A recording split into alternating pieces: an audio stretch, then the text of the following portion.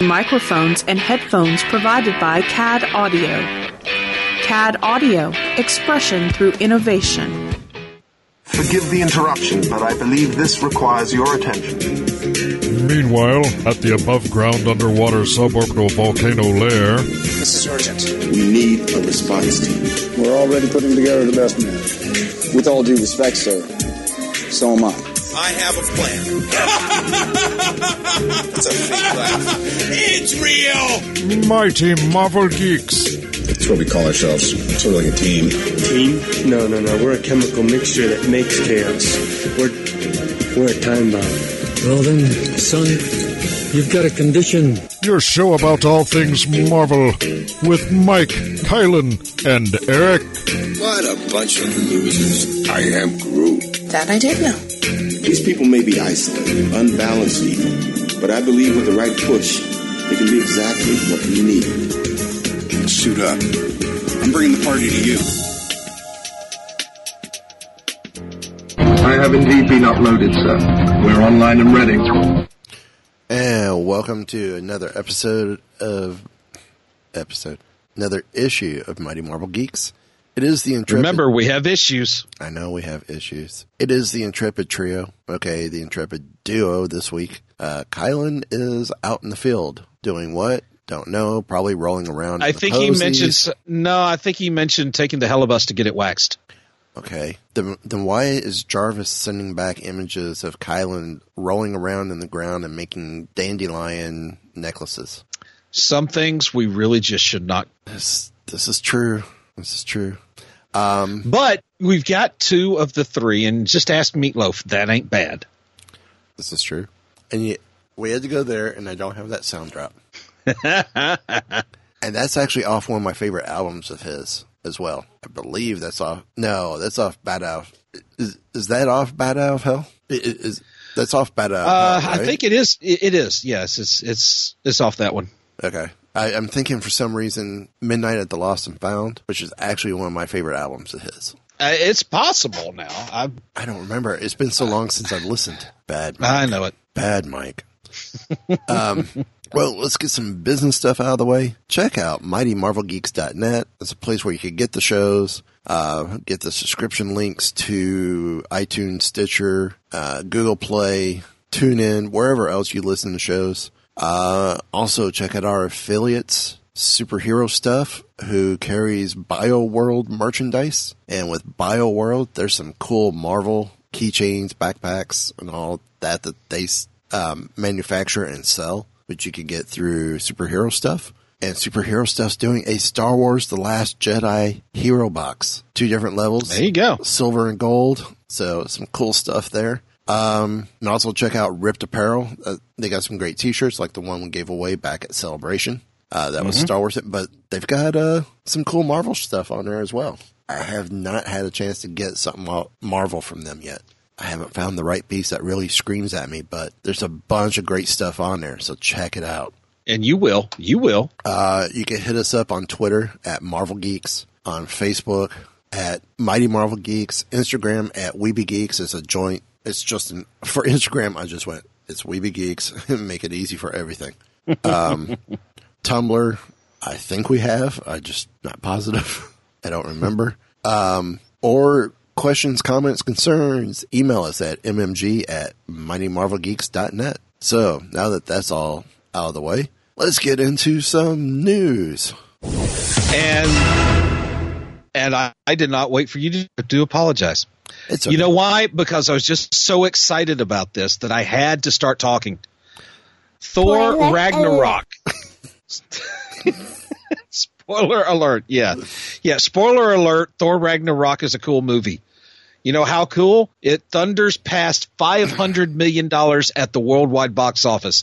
This, according to Deadline.com, which, let's see. When was this posted? This was posted today, actually, and we are recording on Thursday evening, November the 9th. And as of yesterday, Thor Ragnarok has reached $502.3 million worldwide. Now, this makes Thor Ragnarok now becomes the 12th consecutive Marvel Cinematic Universe film to reach that threshold. and the 14th to do so out of 17. So think about this. Think about this.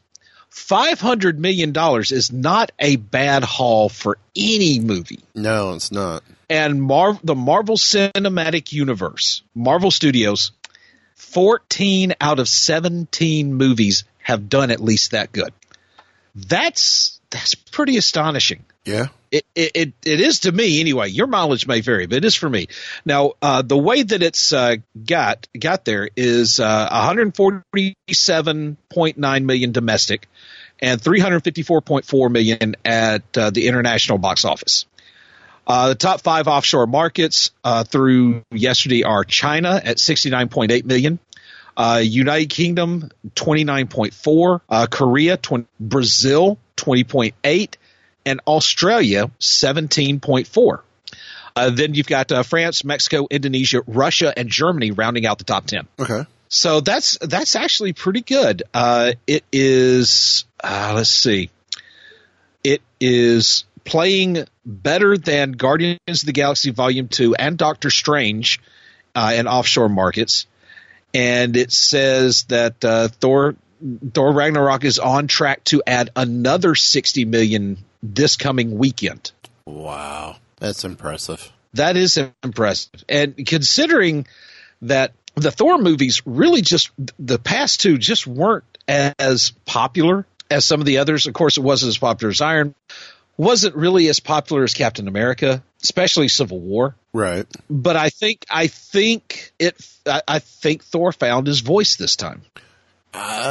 That's what I've been saying. I haven't been thrilled with the first two offerings. I mean, Thor was good. I liked the first one. I thought the whole fish out of water thing was amusing, and I enjoyed it. Right. But I did like the Shakespearean undertones that played through it, and I credit Kenneth Branagh for his directorial vision bringing that in there. Yeah. But this one, I think Thor and Hulk as kind of a buddy movie, and that's essentially what this appears to be. I say appears because, unfortunately, I have still not seen it. Unfortunately, I have not seen it yet either. I know. One of our group has seen it. That's the one that is not here. Yeah. So, but there you go. Congratulations to everybody that was involved in the movie, from the director down to whoever ran the little catering wagon. Yeah. Well done. Here's the other fun part. According to Mashable.com, the entire cast of Thor puts on a budget live play for unsuspecting moviegoers. Are we talking like Rocky Horror type live cast? Sorta. James Corden stuck the entire star-studded cast of Thor in a cardboard budget school play version of the hit movie. The late show host sprung the surprise on a bunch of very lucky, unsuspecting moviegoers, interrupting the movie minutes into the beginning. Corden then brought out each member of the cast in their roles, starring Chris Hemsworth and Tom Hiddleston, before introducing Cate Blanchett, Jeff Goldblum, and Mark Ruffalo to the stunned audience. While it's incredible to see the Hollywood stars in a budget version of their movie, it's even more amazing they didn't seem to crack up while acting out the whole thing. The best part was when Blanchett cracks Thor's cardboard hammer just as she does in the movie while wearing the same piercing smirk. At this point in time, how long before you turn around and turn it into audience participation like the Rocky Horror Picture Show? You think it has that potential? Very well could. Especially when you get Hemsworth going, I know him. We're friends from work. And the whole theater does it. That could be entertaining. Yes. That could be entertaining. He's a friend from work. Uh-huh. Tell me you didn't bust a gut laughing the first time you saw that. Oh, that's when I went, this movie is gonna be worth going to. Yeah. And did I not say that after I saw the trailer for the first time and we talked about it? I'm like, this Thor movie I'm excited for. There you go. I do believe I remember that. So, but yeah, I tell you though, hopefully I will be able to see this movie sooner than it took me to see Guardians of the Galaxy Volume 2. You know how I say that? I tell you how I say that. Because I just now saw it. I just now saw it night before last. And the whole, if you indulge me for a moment, it goes back to opening weekend for Volume 2. My son made me promise that I would not go to the theater and see it. And so I'm saying, okay, we'll go opening weekend. Friday, they have an early day off from school. School let out early. And he has invited a bunch of his friends from school for a birthday outing. What do? They go see Volume 2. And I never got to it at the theater. So that, and I bought the movie when it came out on, and it sat on my shelf for however long. Did not even crack the shrink wrap or anything like that until Tuesday. Tuesday, I laughed my butt off the whole way through. People were saying that it was not as good as Volume 1. And I see where they would say that, but I still disagree. It's different. Right. It has a different tone, but to me, the different does not mean worse. It does not mean not as good. Right. But say this, one of my favorite parts, or rather I should say 5 of my favorite parts were the post-credit scenes. Yeah. And I think there is plenty of potential spoilers in those scenes. There's quite a bit of foreshadowing as well. Yes. And let's just go ahead and start with our getting the band back together scene. That's what I call it. Yeah. Because you have Sylvester Stallone, Michelle Yeoh, Ving Rhames, Michael Rosenbaum, I think that's the guy's name. I think so. And the voice of Miley Cyrus. Yeah. Yes. She came in like a wrecking ball or a dismembered robotic head. So the characters that you see in that scene, they are Sakaar, Alita, Charlie 27, Martin X, and Mainframe. And the red guy who didn't speak but did a thumbs up, Krugar. Yeah. Now, if you're familiar with Galaxy in the comic books, these names should sound very familiar to you because, with the exception of Mainframe and Krugar, these were the founding members of the Guardians of the Galaxy, the original team. Now, these are the characters that I was familiar with before the movie came out. And they did change them up a lot. And Gunn himself even said it.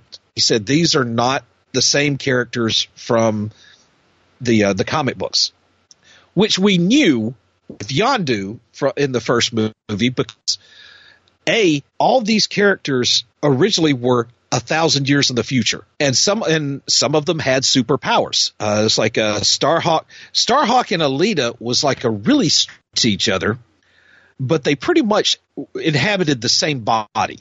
Right. So Sakaar was more commonly known as Starhawk, and he had they both had light-based powers. His was more laser energy, whatever, and Alita's was more solid light, hard light. Yondu was still Yondu, except for the fact that he was very anti-tech. He was like a primitive warrior shaman kind of thing. More of a samurai, you might say. He had a very strong code of honor, but he was he would not use technology. Charlie 27, he was from a colony Jupiter, and so the reason he's very tall, very broad, very strong is because of the gravity. Martin X, he was from Pluto, and basically they had their consciousness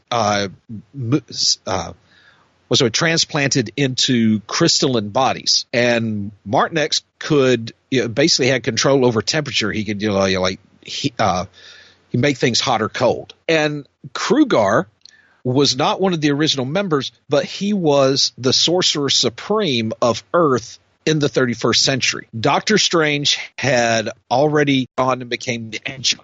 And so when you first see Krugar, he has Strange's cloak of levitation. I want to say the Eye of Agamotto as well. Right.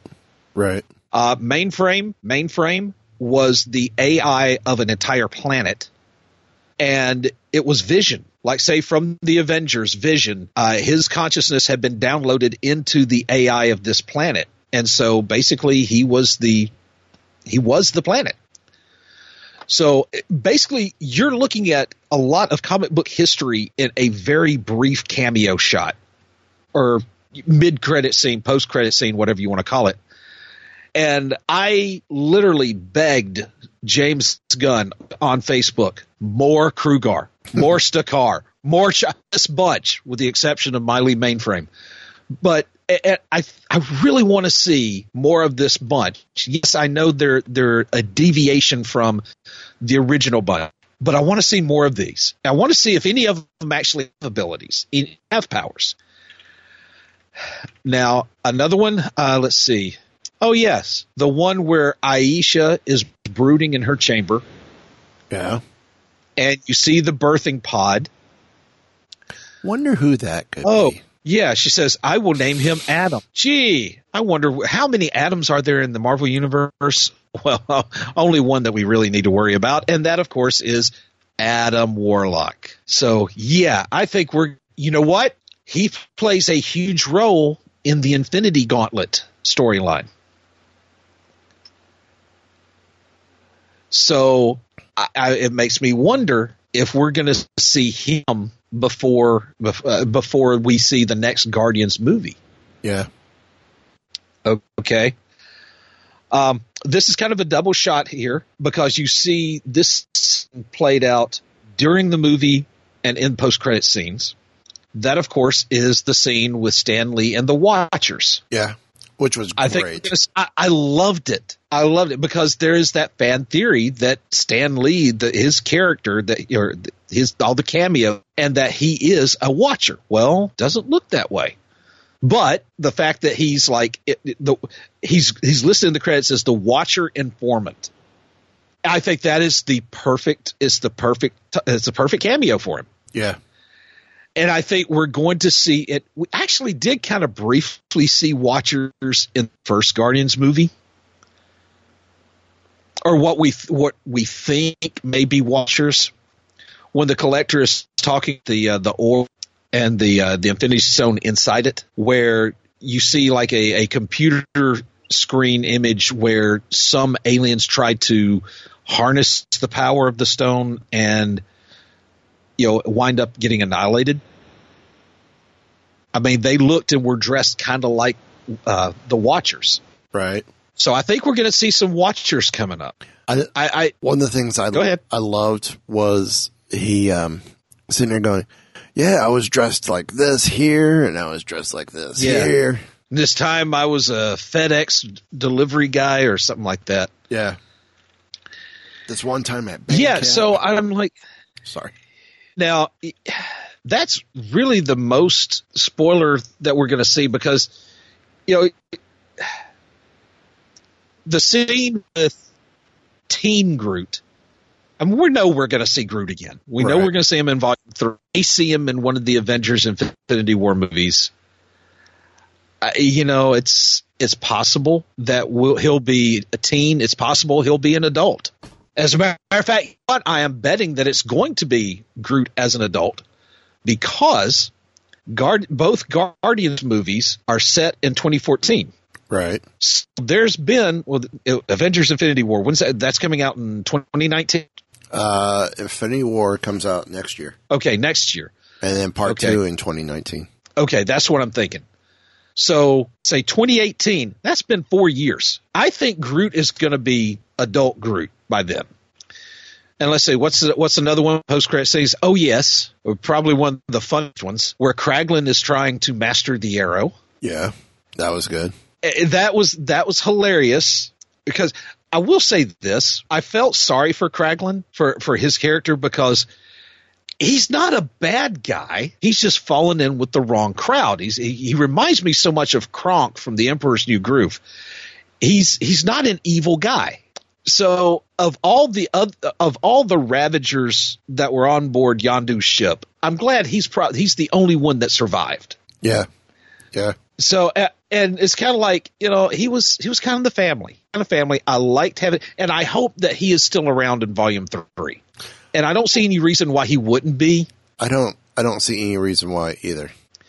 Now, is he going to be as good with the Arrow as Yondu is? I hope not, because you can't be as good as Yondu. Well, Yondu's Mary Poppins, y'all. Well, yeah, So, yeah, those are what I think may be spoilers. This is what I think's going to come out of these.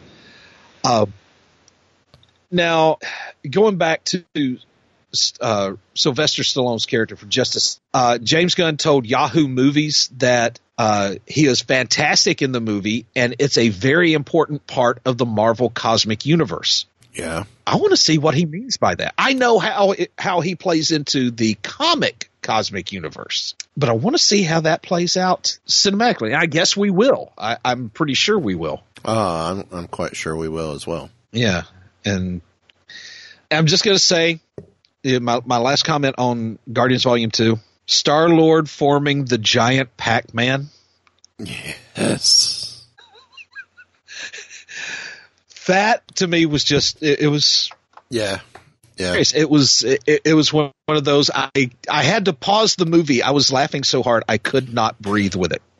Yeah. And please tell me, because you have strong Disney connections, seeing Kurt Russell, even the younger Kurt Russell versus the older Kurt Russell, tell me you didn't have flashbacks to movies like The Computer Wore Tennis Shoes. Oh, I did. All the old what was it, Medfield? Yeah. Medfield College, Dean Higgins, Dexter Riley, Ed Begley Jr. Yep. All those Kurt Russell movies. Sky High. Oh, Sky High was great. Yes.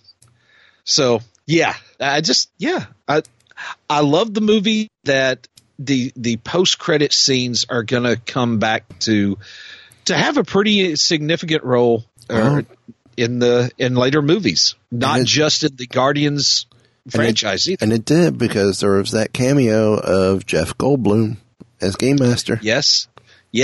And that's one where, see, that wasn't a post-credit scene. This is probably the sneakiest cameo you'll ever see. Yeah. Because it's not in a scene. It's just like a little animated bubble during as the credits are rolling. Yeah. The credits themselves are almost an end credit scene on their own, if you pay attention, because it's almost like a music video to some extent. Well, yeah. So, well, speaking of videos and music and, maybe none of that, big news out of the week. Disney is reportedly in talks to purchase most of 21st Century Fox. Now, you're probably going, 21st Century Fox? Isn't it 20th Century Fox? Well, yes, it is.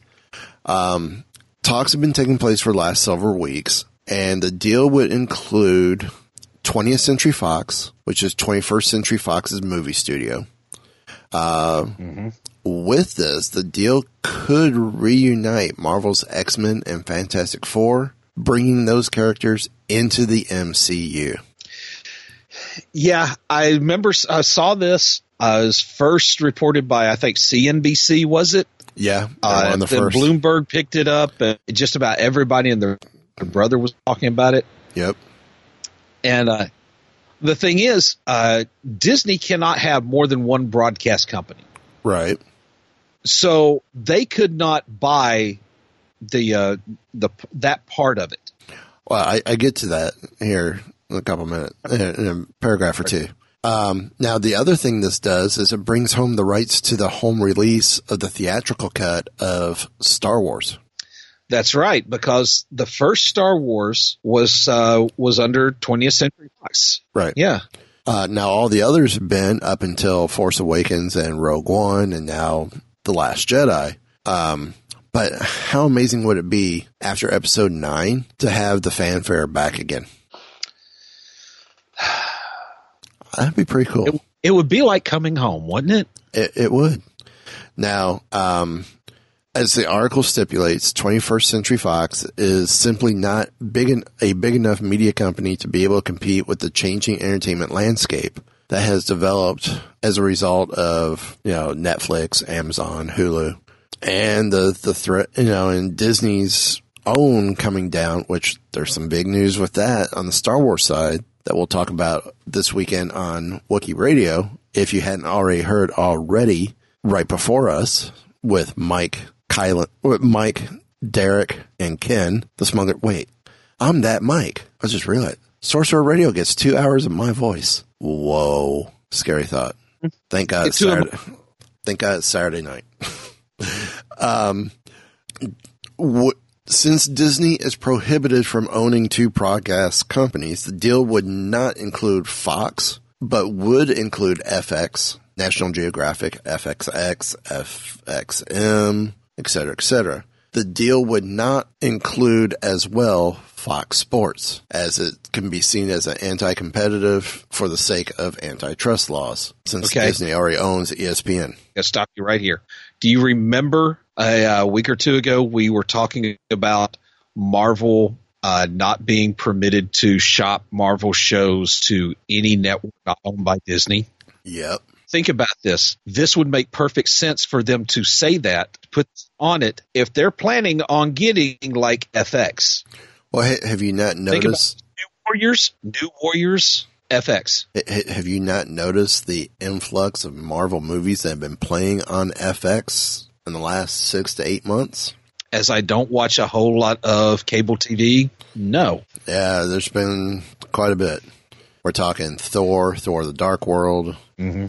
Avengers have been over on Age of Ultron has been over on TBS or TNT. I think it's TNT, but still. Now here's the fun part with this whole thing. Later in the day, news breaks that yes, Disney was in talks, and the talks were serious, but the deal is dead. So why are we talking about this? Why are we doing the whole thing and not just saying... But it doesn't matter. It just doesn't matter. It just doesn't matter. Well, it matters a little bit there, Mr. Murray. Okay. It's from Meatballs. Still, it's a line that works. Because it just doesn't matter. It does. Because they kind of went through the same sort of thing with Sony in regards to Spider-Man. Okay, they were so very quick to shoot this down. Oh, yeah. And now that to me is kind of telling.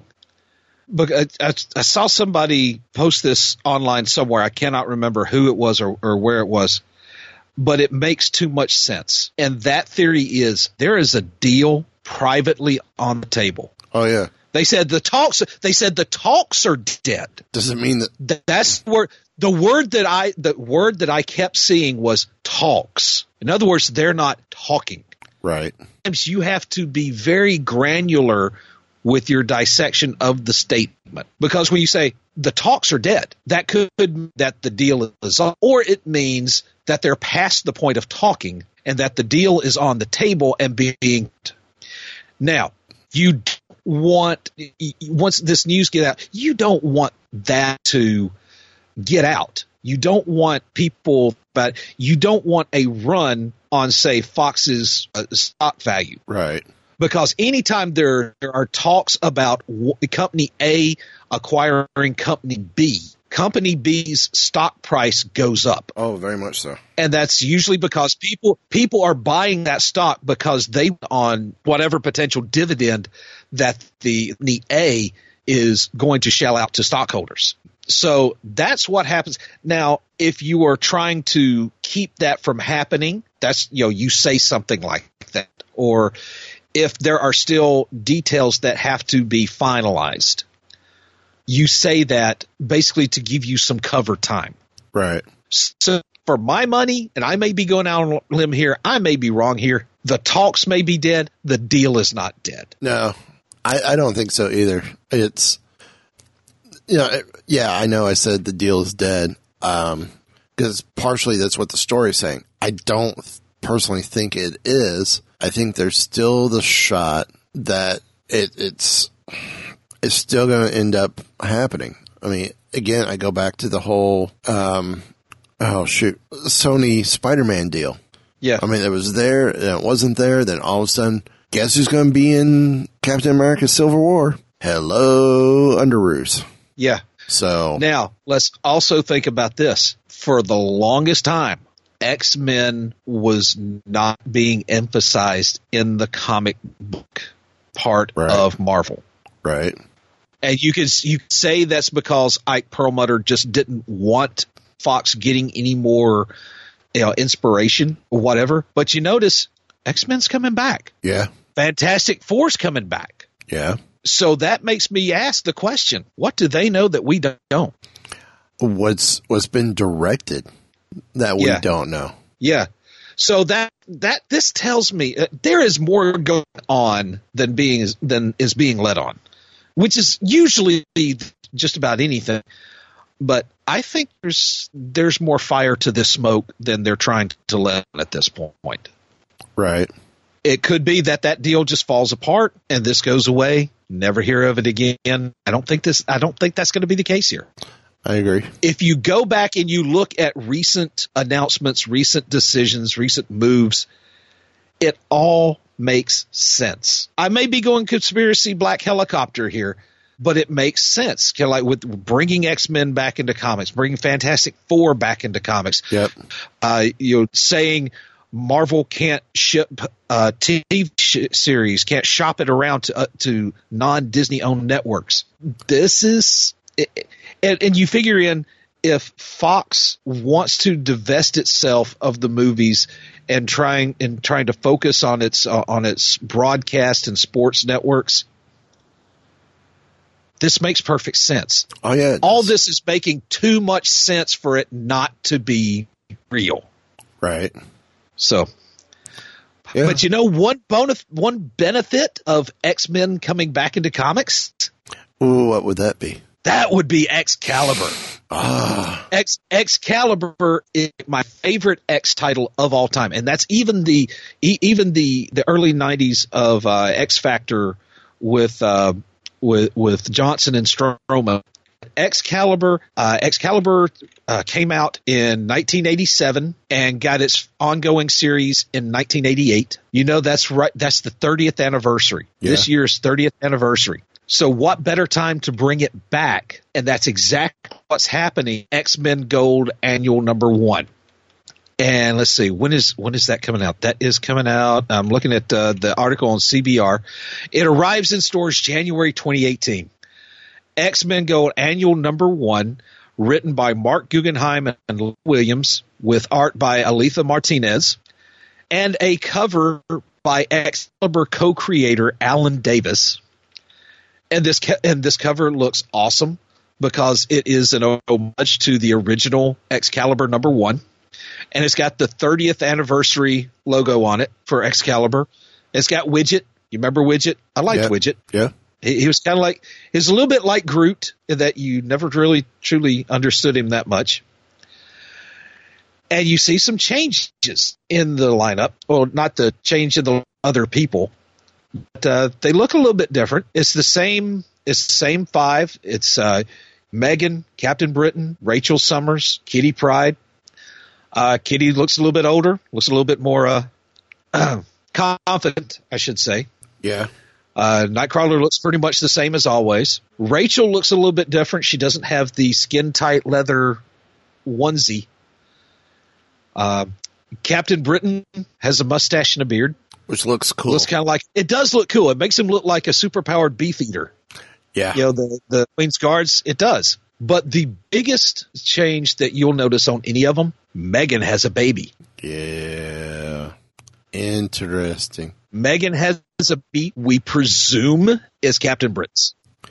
I like how you said presume and not assume. We presume it is Captain Britain's. Yep. Because I can't imagine her having anybody else's child. I really don't. There were some flirtation moments between her and Nightcrawler. Yeah. Yeah, early on, but hey, there we go. But I am so looking forward to this. It's like editor Chris Robinson said in a statement, once again looking here on CBR.com, says, since the loss of Resurrection, fans have been wondering where the classic Excalibur team would come together again. With this annual, Mark, Leah, and Aletha have painstakingly put together a love letter to them and the classic series we're still all talking about. Yeah. I have this. You remember when I said I was so looking forward to the new Nova series with Ramon Perez and I think it was Mike Loveless? Yes. That's how much I'm looking forward to this. Well, I know you were always a big Excalibur fan to begin with. I mean, oh yes. Back before I recruited you onto the show, we had talked about that all the time. Oh yeah. I mean, it was because, for one thing, Excalibur was less about saving the world and more about living in it. Yeah. It had more of a grounded feel to it and not quite as serious and heavy as the other X titles. And the cross-time caper that went on for several issues, it's about episodes, but we have issues here. We do have issues. Went on several issues and just running into so many different versions of themselves. That, to me, that was just, it was fun. Yeah. It was fun. That is something that you don't get as much of anymore in comic titles. It's kind of like a lot of them, they're like, oh, they got to be edgy. They got to be relevant. They've got to strike a nerve viewers today. And it's like, no, they don't. Excalibur did not try to be edgy, or at least not blatantly edgy. Right. I'm looking at you, Nick Spencer. But it was fun to read. Yeah. I mean, I didn't read it all the time. And that was the thing that I didn't read it all the time, but I did enjoy reading it the couple times I picked up an issue. Yeah. And I probably still have my run when I was collecting it I started collecting with issue number 1. So. Wow. And so I've still got like the early issues in box somewhere, and I'm hoping that it's still in very good condition because, well, that may fund my retirement at some point. Quite possible. So, well, yeah, January can't get here soon enough for me. If you have been collecting Marvel comics like we all have, I would say possibly hold on to your books that are done by Brian Michael Bendis.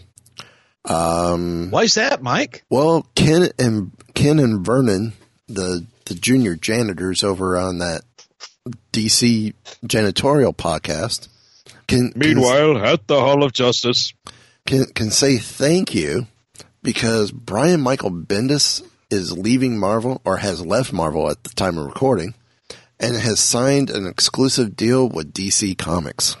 Did you ever expect that to happen? No, I never really expected it to happen. I never really thought about it. But at the same time, when Jim Lee left Marvel to go to DC, yeah, seeing Bendis go that way doesn't really surprise me. Now, I think one of the best memes I had seen was, it was like a fantasy football thing. I trade you Brian Michael Bendis for Jeff Johns. Well, we know that one's not happening. But for years, Bendis has been one of the biggest and best known writers at Marvel, helping create Miles Morales and Jessica Jones, and spent many years writing them along with other iconic Marvel characters like Iron Man, Guardians, Daredevil, and more. He is now jumping ship over to DC. The move was confirmed Tuesday morning, that when a statement issued to DC Comics Twitter confirming not just that Bendis was now writing for the publisher, but had also signed an exclusive deal with DC, basically terminating Bendis' ongoing involvement with Marvel. The Twitter reads, "We are beyond thrilled to welcome Brian Michael Bendis exclusively to the DC family with a multi-year, multifaceted deal. He's one of the premier writers in the industry, having created so many unforgettable stories wherever he's been. We cannot wait to see what he has planned for the DC universe." Bendis himself followed up with his own brief statement saying, "This is real. I love you all. Change is good. Change is healthy. I am bursting with ideas and inspirations. Details to come. Stay tuned." Of course, Marvel itself released a brief statement. Brian is a great partner and has contributed incredible stories and characters to the Marvel Universe over the years. We appreciate his creativity and professionalism, and we wish him the best on his future projects. Now, Bendis has written for DC in the past, contributing a Batman story to the 2007 collection of Batman's Greatest Stories Ever Told, Volume 2. But this is arguably less about Bendis getting the opportunity to work with a whole universe of characters he's never worked with before, and more about Marvel losing one of the biggest and most important writers they've had. Although critical reaction to Bendis' work has had swings, he was the writer that behind the recent miserable crossover event, Civil War II. Bendis is a crucial writer behind several major books at the moment, including Spider-Man, Invincible, Iron Man, where he created and shepherded Riri Williams, who's standing in for Tony Stark, The Defenders, and Jessica Jones. Losing him totally for the foreseeable is a pretty profound blow to Marvel Comics. To me, I think that the issue is, what's Marvel going to do now? You know? Okay. Jason Bendis is not the only great writer who has ever worked at Marvel. Right. Well, you still have Chris Claremont on retainer under contract, who's barely being used as well. Now you got a chance for him to step up again. Mm-hmm. You got Peter David, who could step up again. There are tons of great writers out there. I grant you, I agree that Bendis did shape a huge part of the Marvel comic universe as we know it today. Right. The good, the bad, and the ugly. But Marvel did well without him. Marvel will do well without him. Right. I don't say that to discount him or to say, well, he's not really that important anyway. Well, he's important. He's important, yes. And of course, we do wish him well, future endeavors. I mean, we don't want to be, hating on the guy. No, because we would still love to have him as a guest. Oh God, yes. But the thing is, I'm not going to say Marvel's dead. No. I'm not going to say, Marvel should be in full-blown panic mode after this. No. Because there are great writers, like you mentioned, like Peter David and Chris Claremont and Jason Aaron. Well, these guys who have been doing. I don't believe Jason's with Marvel anymore either, because I think I believe he has stepped down from Thor as well. I think you may be right. He's off doing his creator-owned stuff. Yeah. But there are great writers out there. Some of them you bring back to the Marvel fold. Some of them are currently working for Marvel. Yep. Charles Soule. And just to name one, let some of the crack at some of these other characters. Okay. Some of these other titles. And plus, you never know when this may be the opportunity for a new writer to come and show what they can do. Right. I mean, the greats like, David Bendis and the rest, they had to start somewhere. Yep. Some had to give them a big break. Well, look at Jim Zub, Chris Zdarsky. I mean, they've been killing it. And should there be some concern of why did Bendis leave? Maybe. Because, Hickman has left as well. There's been a few, Aaron's gone. Okay, no big deal. Aaron's gone from Star Wars. You got Karen Gillian taking over. That title's in good shape.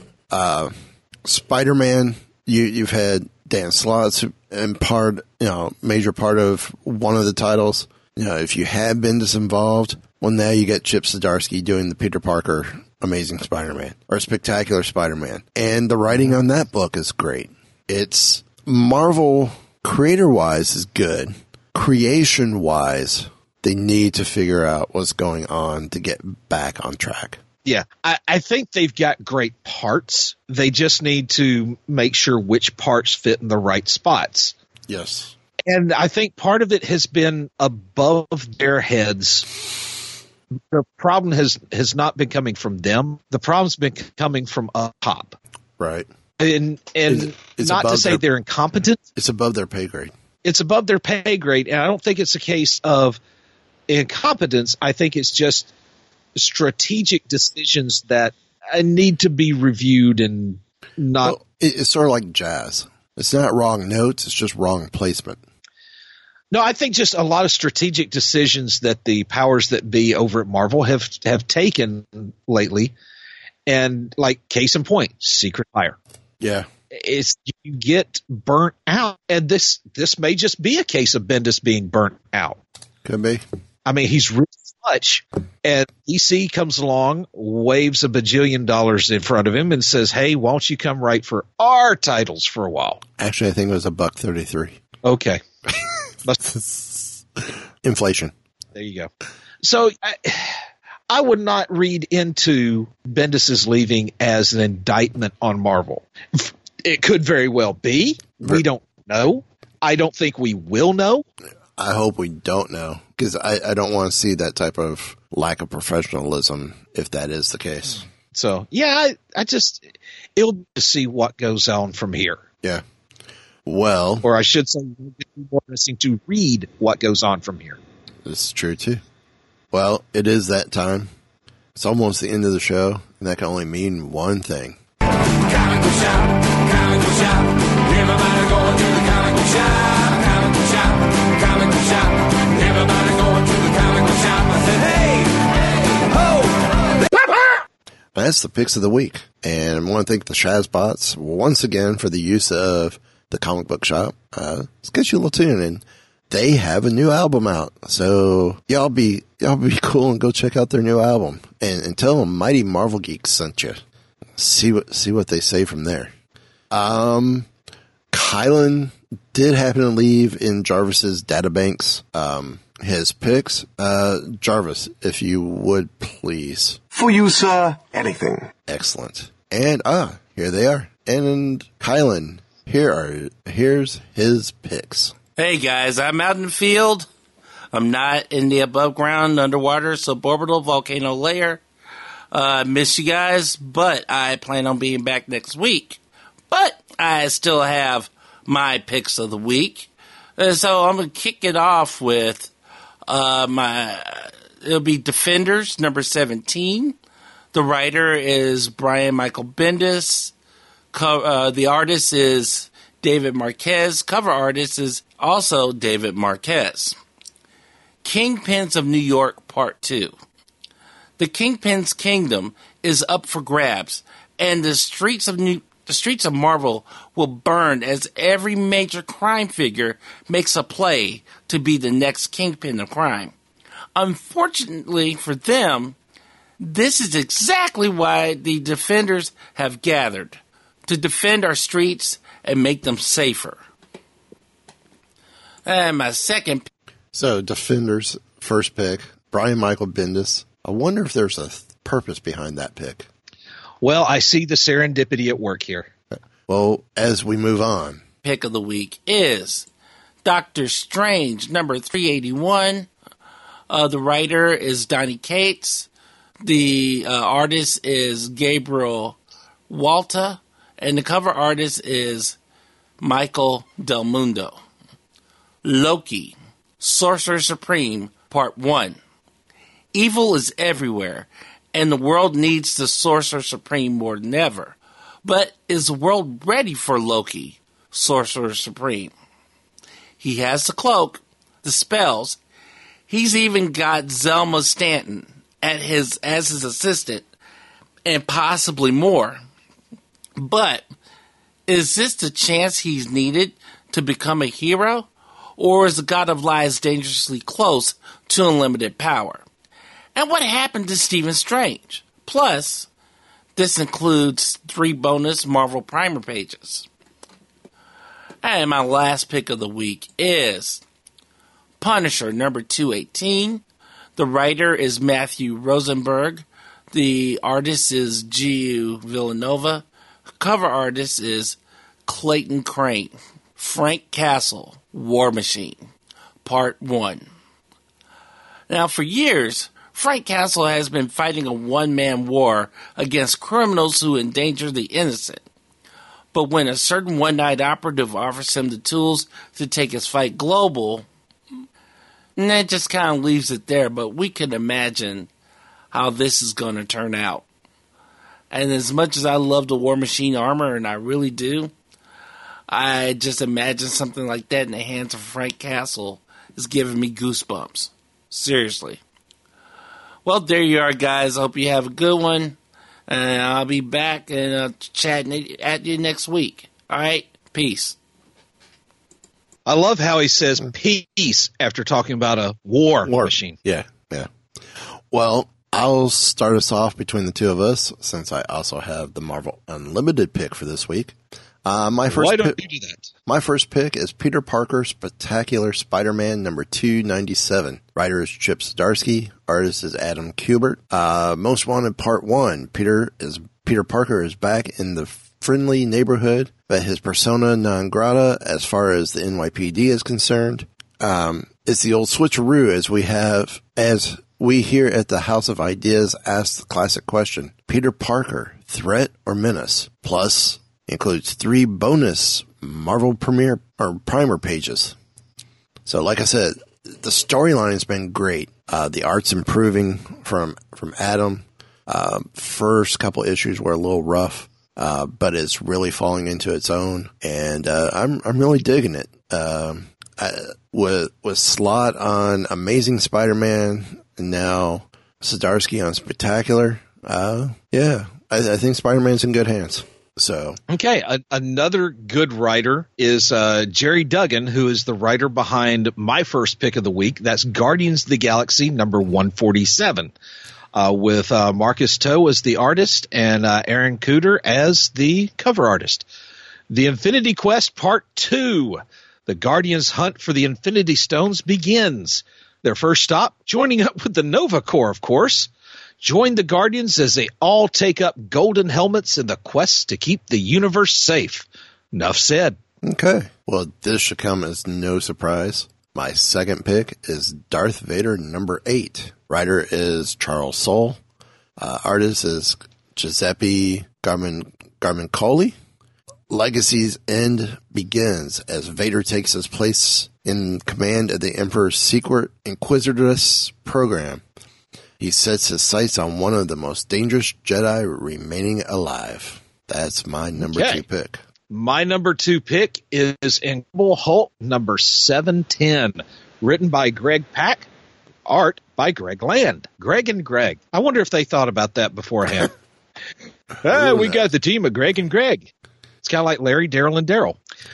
Return to Planet Hulk, Part 2. Stranded on Sakaar, Amadeus Cho must embrace the savage Hulk within himself if he's to survive the barbaric planet. But who called for help that brought him to this deadly planet? Can Cho conquer a series of impossible trials known as the Gauntlet, or will it conquer him? Rated T. Okay. Well, my final pick is by writer Karen Gillian. Artist is Emilio Liazo.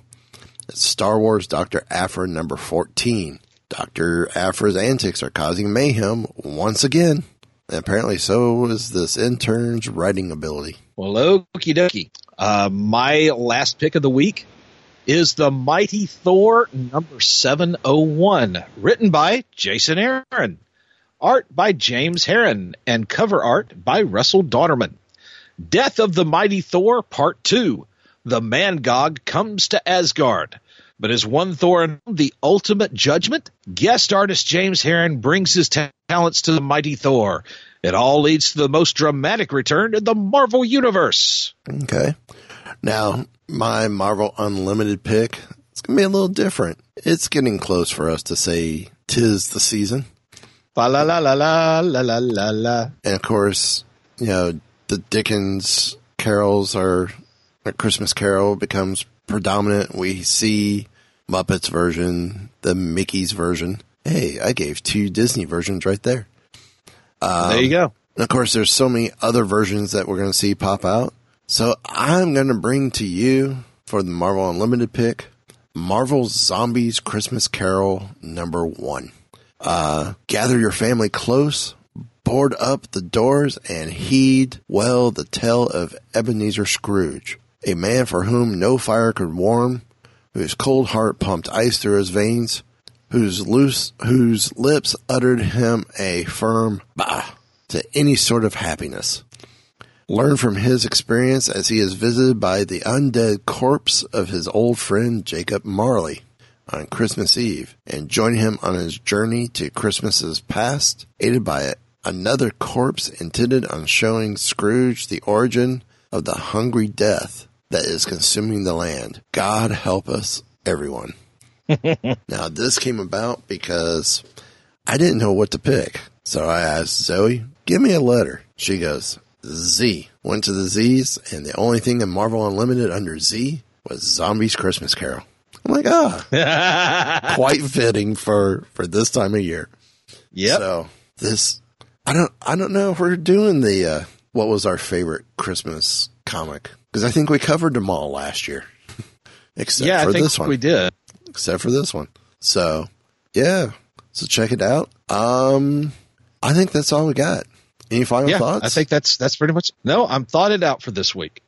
Well, I'm going to say, again, as we said at the beginning of the show, all the information's there, how you can find us, where to find us, our affiliates, company that does some cool merch. Oh, check out our TeePublic store. Got a new design that's on sale, I believe, through the weekend. Kind of out of this world.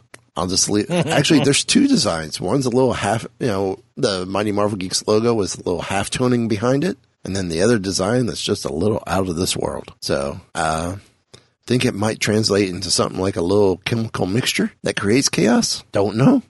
Well, son, you've got a condition. You're just now figuring that out? So. Oh, I didn't want to say anything before. Gotcha. Until next time. All wrapped up here, sir. Will there be anything else? Nope, just time to go dark.